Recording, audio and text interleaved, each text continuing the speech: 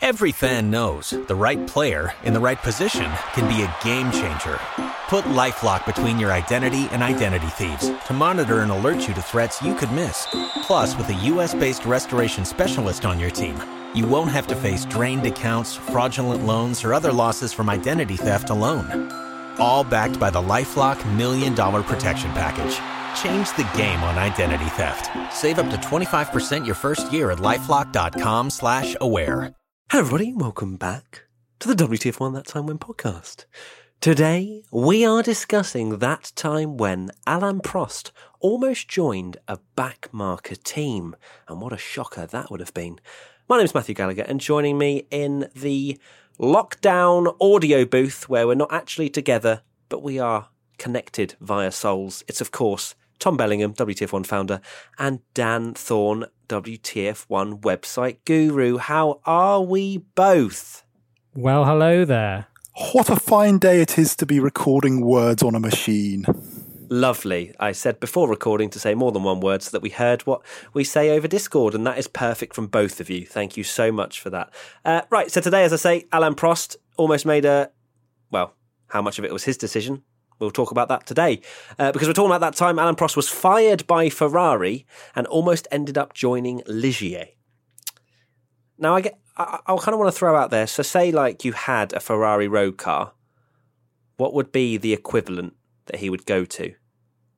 So if you have a road car of like something really nice, what would the Ligier have been an equivalent of? Oh, let's think. Car that used to be good, but then is a bit rubbish by the early 90s. I don't know enough about cars to do that. Yeah, I'm not expecting an answer from you, Tommy. Let's go with an Alpine A610. Wow, okay, we're going proper full model and serial number. Love it. Right, so let's talk about Alain Prost quickly as a career summary. His debut with McLaren was in 1980, and he was a title contender with Renault. And then back to McLaren, lost a championship to Lauda by half a point. I mean, how do you sleep at night losing a championship by half a point? But then he won 3 titles in 5 years, had a rivalry with Senna, and became F1's most successful driver at the time. I've actually had a lovely little sit-down chat with Prost, which was intriguing, at Monaco. But anyway, any words on Prost's career as he went to Ferrari in 1990?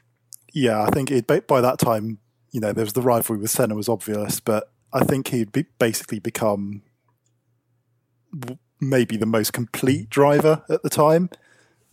He'd basically started off his career as a really fast, talented driver, and then as years had gone on, had worked out how to apply that to basically winning everything. And it wasn't until Senna came along that I don't think he really had someone who could compete with him and challenge him in terms of talent, I think would be fair to say, maybe.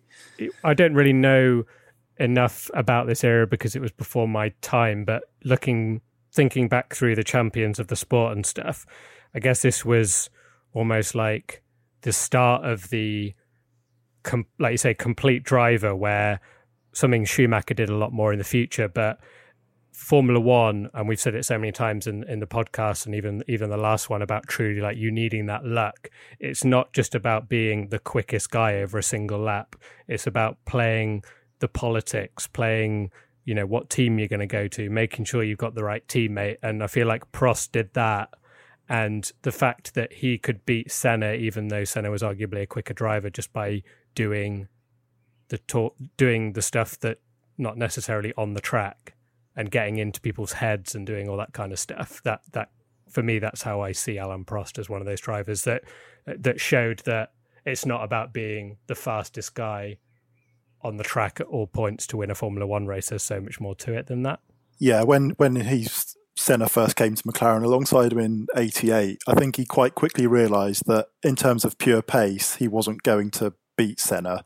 So he decided to focus every weekend, just focus on being quick in the race, which is quite a sort of big thing to get over in terms of the ego of a racing driver, to accept that you're not as good as your own teammate in this area, but to then work out a way where you can be better is sort of quite an impressive thing to achieve, I think. Especially when you're winning, like you say, winning titles, and you look at the stats that Senna had in qualifying, but then Prost won more titles. I mean, you'd argue that he was in a better car for longer and whatever, but it does show, like you say, that you can put ego to the side and win smart, not by being as fast as other people. So I reckon a man from a more recent time that could definitely have taken notes is Fernando Alonso, then, of how to do the politics of Formula One as well as the racing, and that whole combined thing. As you say, it's the psychological aspect, it's making sure that the team's good and that, you know, they work with you. And yeah, there's a lot more to Formula One than just driving fast around a track. And I think some people, maybe people that just watch it at face value, don't really understand. But yeah, let's take a look at the Ferrari years. So the team hadn't won a driver's title since 1989. That should say 79, sorry. Oh, okay, I was going to say, I was like, that's 1 year. I'm like Ron Burgundy, I'm just reading things. Dan, I'm trusting you on these facts. Don't trust me. The team hadn't won a driver's title since 1979 and the constructors since 1983. So you could say that the Ferrari team were struggling. You know, they were not as... Well, they weren't as dominant as they were in the previous, that time when that we spoke about in 2004, where they were winning everything. It was a lot harder for them back then, wasn't it? Yeah, it was the turbo era, and they never really sort of got to grips with the turbo engines and everything that went with it, I don't think. Intriguing. I'm glad I wasn't a Ferrari fan back when I wasn't born. So Prost came close in 1990, punted off by Senna at Suzuka. Would you say that was one of those moments that hits an F1 history compilation wheel? Yes, it has to, doesn't it? It's possibly the iconic F1 moment in all history, arguably. Wow, huge statement from Dan Thorne. Would you agree, Tommy? It's probably one of the... I know you have very strong opinions, which we probably shouldn't go into too much, but it is one of the worst signs of Senna's character, which no doubt he was an unbelievable driver, but again, kind of showing that there's more to the sport than just being quick, and Prost was kind of playing the political game. But in 1990, there was a weird point system again, wasn't there? Where I don't know how. I don't actually know too much about the 90 season, but was Ferrari really competitive that season, or was it Prost kind of getting everything from the car to be able to match Senna in a McLaren? Yeah, I think the McLaren was a bit better than the Ferrari, but I think it was quite close. But yeah, it was one of Prost's probably his best seasons in the sport, I think. I think that was the year where he won from 14th on the grid in Mexico, because again, he just decided, I can't qualify this car well, let's set the car up for the race, and was then untouchable. Yeah, it was a close season. The Ferrari sort of slightly behind the McLaren, but close, yeah. It's strange that normally with these things, a driver... So Prost obviously knew that he was not going to get the treatment he wanted at McLaren, and therefore had to move away from McLaren. And normally with these things, they go like a Lewis Hamilton, like went away from McLaren, and it took a few years for the car to get good. It's almost strange that he jumped straight into that Ferrari, and then they were in for a title hunt, rather than it being like him playing the long game of, I'm going to build Ferrari around me and get the car to where it needs to be. Because if anything, they were worse in 91 and 92 and for the next few years. They were indeed, Tommy. Great little turn into the next point, which was 1991, where they didn't win anything and the car wasn't very good. And Prost criticised the team and was fired before the last race. Why exactly was he fired? Was it because of there were some bridges breaking at this point? Yeah, it was, like I say, 91 was a bad season. They started the year quite poorly. I think they introduced a new car mid-season, which wasn't much better, and Prost started sort of throwing his opinion around and criticising the team.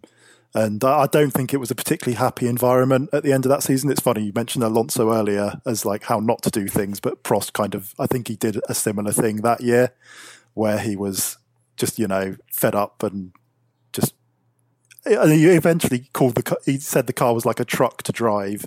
And, you call a Ferrari a truck, the Italians and the Italian media aren't going to take kindly to that. And no, they're not trying to sell trucks, are they? No, exactly. Yeah, sports cars. Yeah, it's crazy though that, and I wrote exactly the same thing about Alonso, that this era, them firing Prost because he said the car was a truck. Savage comments are made nowadays about the team and stuff. Like people like Fernando Alonso wouldn't have lasted 2 races if he couldn't have said a bad word about his team without getting fired. So it's pretty crazy to think that Ferrari were that proud that they'd even fire a world champion and arguably one of the best, if not the best, in Formula One. I think that just shows how bad it was, though, wasn't it? I mean, clearly, the relationship wasn't working at this point, and very much diving into that Alonso arena of. Well, we don't know behind the scenes what exactly happened, but I still don't think anyone's as bad as Alonso at breaking bridges in Formula One. But we interrupt this That Time When podcast for a very brief chat about our sponsor for this episode, ExpressVPN. When you're browsing online, your internet service provider can see every single website you've ever visited, even in incognito mode. That's why, even when I'm at home, I never go online without using ExpressVPN. ExpressVPN is an app that reroutes your internet connection through their secure servers so your ISP can't see the sites you visit. Most of the time, I don't even realise I have ExpressVPN on. It runs seamlessly in the background and is so easy to use. All you have to do is tap one button and you're protected. ExpressVPN is available on all your devices, phones, computers, even your smart TV, so there's no excuse for you not to be using it.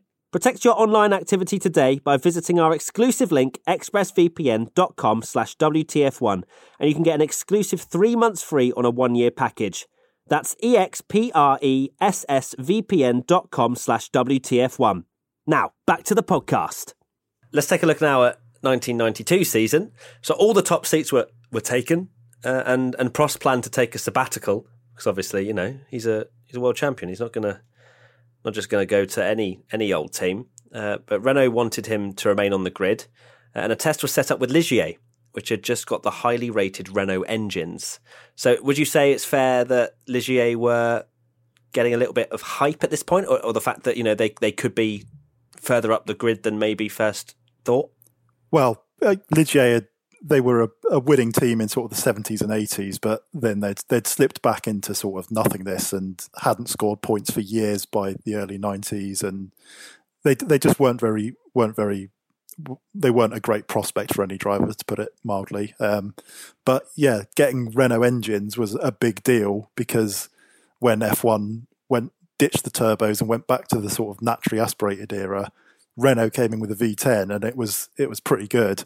And, by the sort of middle of the 90s, everyone was onto V10s, and Renault were one of the first to go into that sort of setup for their engine. So I think it was probably a bit more optimism in 92 about them, but, they you wouldn't go there expecting to really score podiums, let alone win. Okay, intriguing. Yeah, so it's like they've got an engine boost. We could be a little bit further up the grid, but no promises. It's not going to be a championship. However, if there's no top seats available, is this a punt worth taking? I imagine is what was going through Prost's mind. Yeah. Well, it's worth unlimited testing back then. If you've got an opportunity to drive a car and see what it's like, you're not going to lose anything by spending a couple of days seeing what it's all about. Exactamundo. And all the drivers always complain, don't they, that they don't get enough time actually driving the cars. So I'm sure a lot of F1 drivers, especially now with COVID, even if you asked Lewis Hamilton if he wanted to drive the Williams, he'd probably say yes, because he's desperate to get in a Formula One car and do some laps. Yeah, and then he gets in and goes, actually, I'm all right. Also you got to consider, Renault. At this point, Renault were powering Williams, which was now the top team in F1, and Prost is probably at this point thinking, I want to drive for Williams. So if Renault is saying, do you want to, we'd like to see you on the grid, do you want to test this Ligier? He's not going to say no in case that jeopardises his chance of a Williams seat down the line, which he ended up getting in 93. So, he might not have had any intention of racing for Ligier, but again, the politics of it, testing the car, what's he got to lose? Sneaky Prost, always thinking about it, isn't he? Yeah, he's a clever guy. Clever guy. God, back in the day, being able to test an F1 car whenever you want. God, that was the life, wasn't it? Jeez. So looking at the test, it was at Estoril in the Ligier JS37 in January 1992, and initially used Eric, is it Comas? Is that how we say Comas, it? yes. Boom, smashed it. Pronunciation on point. Used Eric Comas's helmet to try and avoid attention. I mean, that's one way to. What did he walk into the arena with the helmet already on? Was it very much like this isn't happening? This is very much behind closed doors. We want as little people to find out as possible. Yeah, that was basically it. The funny thing is as well that if Prost did want to sign for Ligier, he would have been replacing Comas. So it's kind of like, oh, hey, can I borrow your helmet in case I take your job? Sort of thing, which is kind of funny. But yeah, the thing is that Prost is quite a distinctive looking guy, and everyone quickly noticed that suddenly he was this really short guy with, distinctive features through the visor, and realised that it wasn't Comas and that it was Prost. Intriguing stuff. So I'm sure that hit the news headlines pretty quickly when everybody started to realise what was going on, and he then used his own helmet on day 2. And he was 2 seconds faster than, I imagine, the team. Is it Boutsen? Thierry Boutsen, yes. Boutsen, yeah. And he's not slow. He's not a slow driver, so... No, he was a race winner. He was a race winner, yeah. Jeez. So Prost just rocked up. Yeah, I can smash this. 2 seconds quicker. Your car isn't actually that slow. Everyone's just rubbish. And then that was it. So then he had to make the decision, which of course was the main thing around that time when, and negotiations continued up until the first race. So what do you think those negotiations involved? Him going, yeah, I might do it, but just add a few more zeros, or how do you think it was going and unfolding? Well, I don't know. I can't imagine that he ever seriously would have considered it, to be honest, because, a top driver going to a midfield car can be a worse career decision than taking a year out. Because, if things go badly, then all of a sudden, Williams might think, oh, actually, we don't want this guy. Let's get someone else younger instead. But, sitting out for a year, he's still got the sort of the legend of being Alain Prost, and his reputation stays good, if you like. Yeah, that's fair. I guess when you look at it, I don't know if it was different back in the day to sort of modern F1, but you feel like if you fall out of the F1 circus, unless you're like an Ocon who's a highly rated young prospect, people like Hulkenberg, for example, that might be the last time we ever see him. So it's still a risk, isn't it? Either way, to say, I'm going to take a year out. I'm sure the demand will be there later on. But was it the fact that Prost had that aura where he didn't really ever have to worry about getting back on the grid? Yeah, I think so. Didn't he play? I don't know what the situation at Williams was. Obviously, this was quite a controversial era for Williams where they were dominating, and they actually.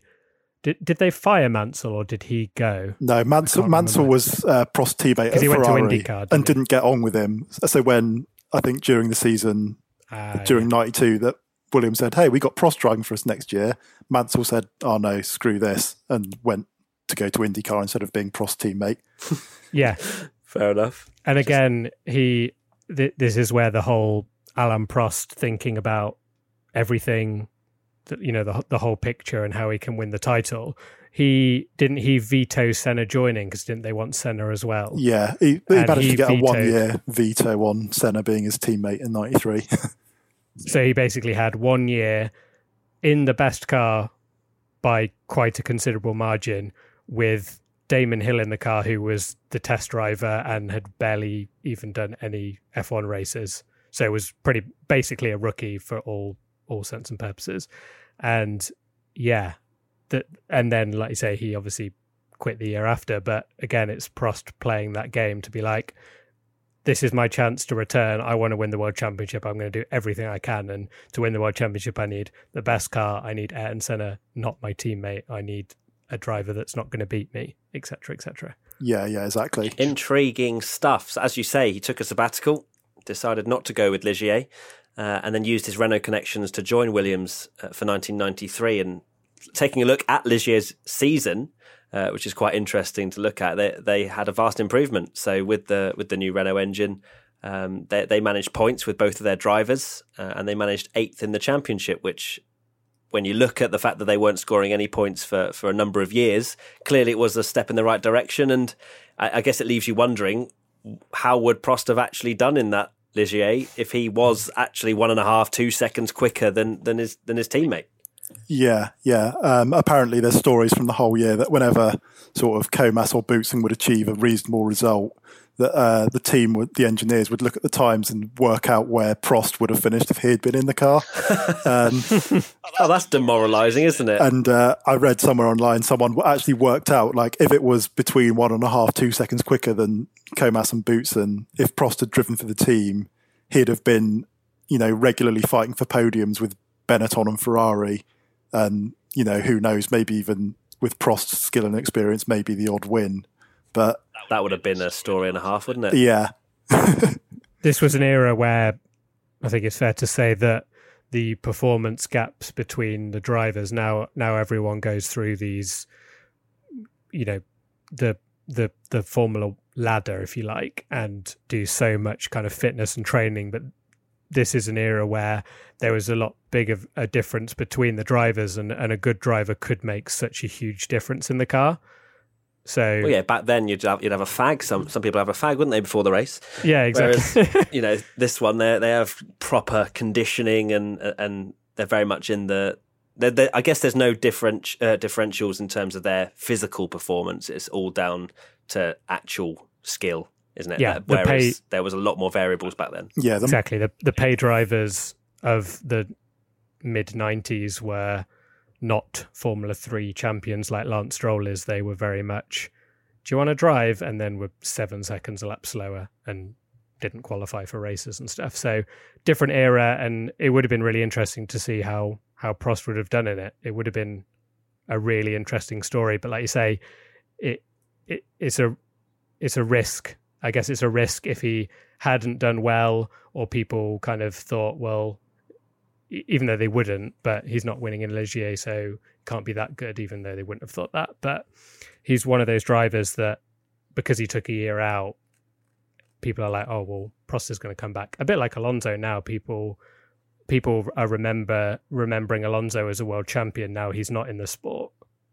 and not the kind of lowly places that he was getting for the McLaren, because he couldn't do anything in the McLaren because it was such a crap car.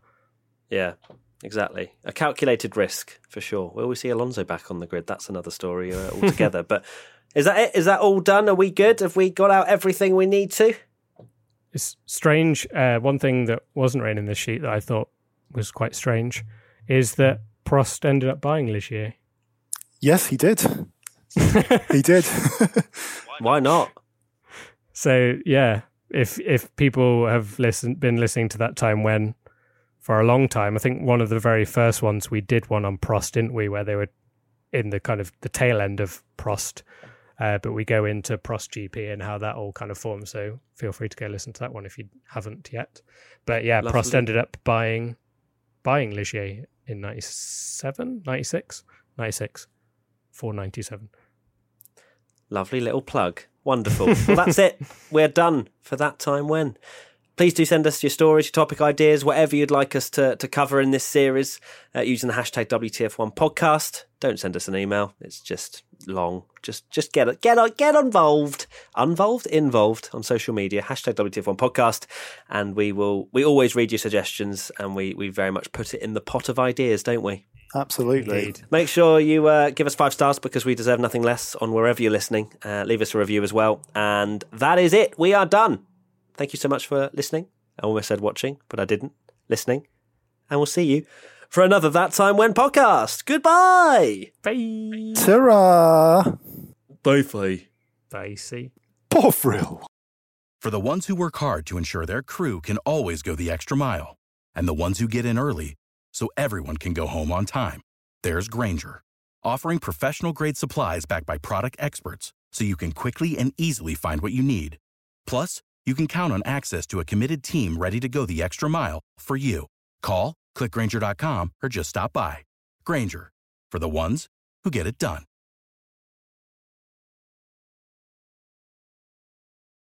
Every fan knows the right player in the right position can be a game changer. Put LifeLock between your identity and identity thieves to monitor and alert you to threats you could miss. Plus, with a U.S.-based restoration specialist on your team, you won't have to face drained accounts, fraudulent loans, or other losses from identity theft alone. All backed by the LifeLock $1 Million Protection Package. Change the game on identity theft. Save up to 25% your first year at LifeLock.com/aware. Every year, one thing is always predictable. Postage costs go up. Stamps.com gives you crazy discounts for up to 89% off USPS and UPS services, so your business will barely notice the change. Stamps.com has been indispensable for over 1 million businesses just like yours. It's like your own personal post office. No lines, no traffic, no waiting. Sign up with promo code PROGRAM for a 4-week trial, plus free postage and a free digital scale. No long-term commitments or contracts. That's Stamps.com, code PROGRAM. Every fan knows the right player in the right position can be a game changer. Put LifeLock between your identity and identity thieves to monitor and alert you to threats you could miss. Plus, with a U.S.-based restoration specialist on your team, you won't have to face drained accounts, fraudulent loans, or other losses from identity theft alone. All backed by the LifeLock $1 Million Protection Package. Change the game on identity theft. Save up to 25% your first year at LifeLock.com/aware.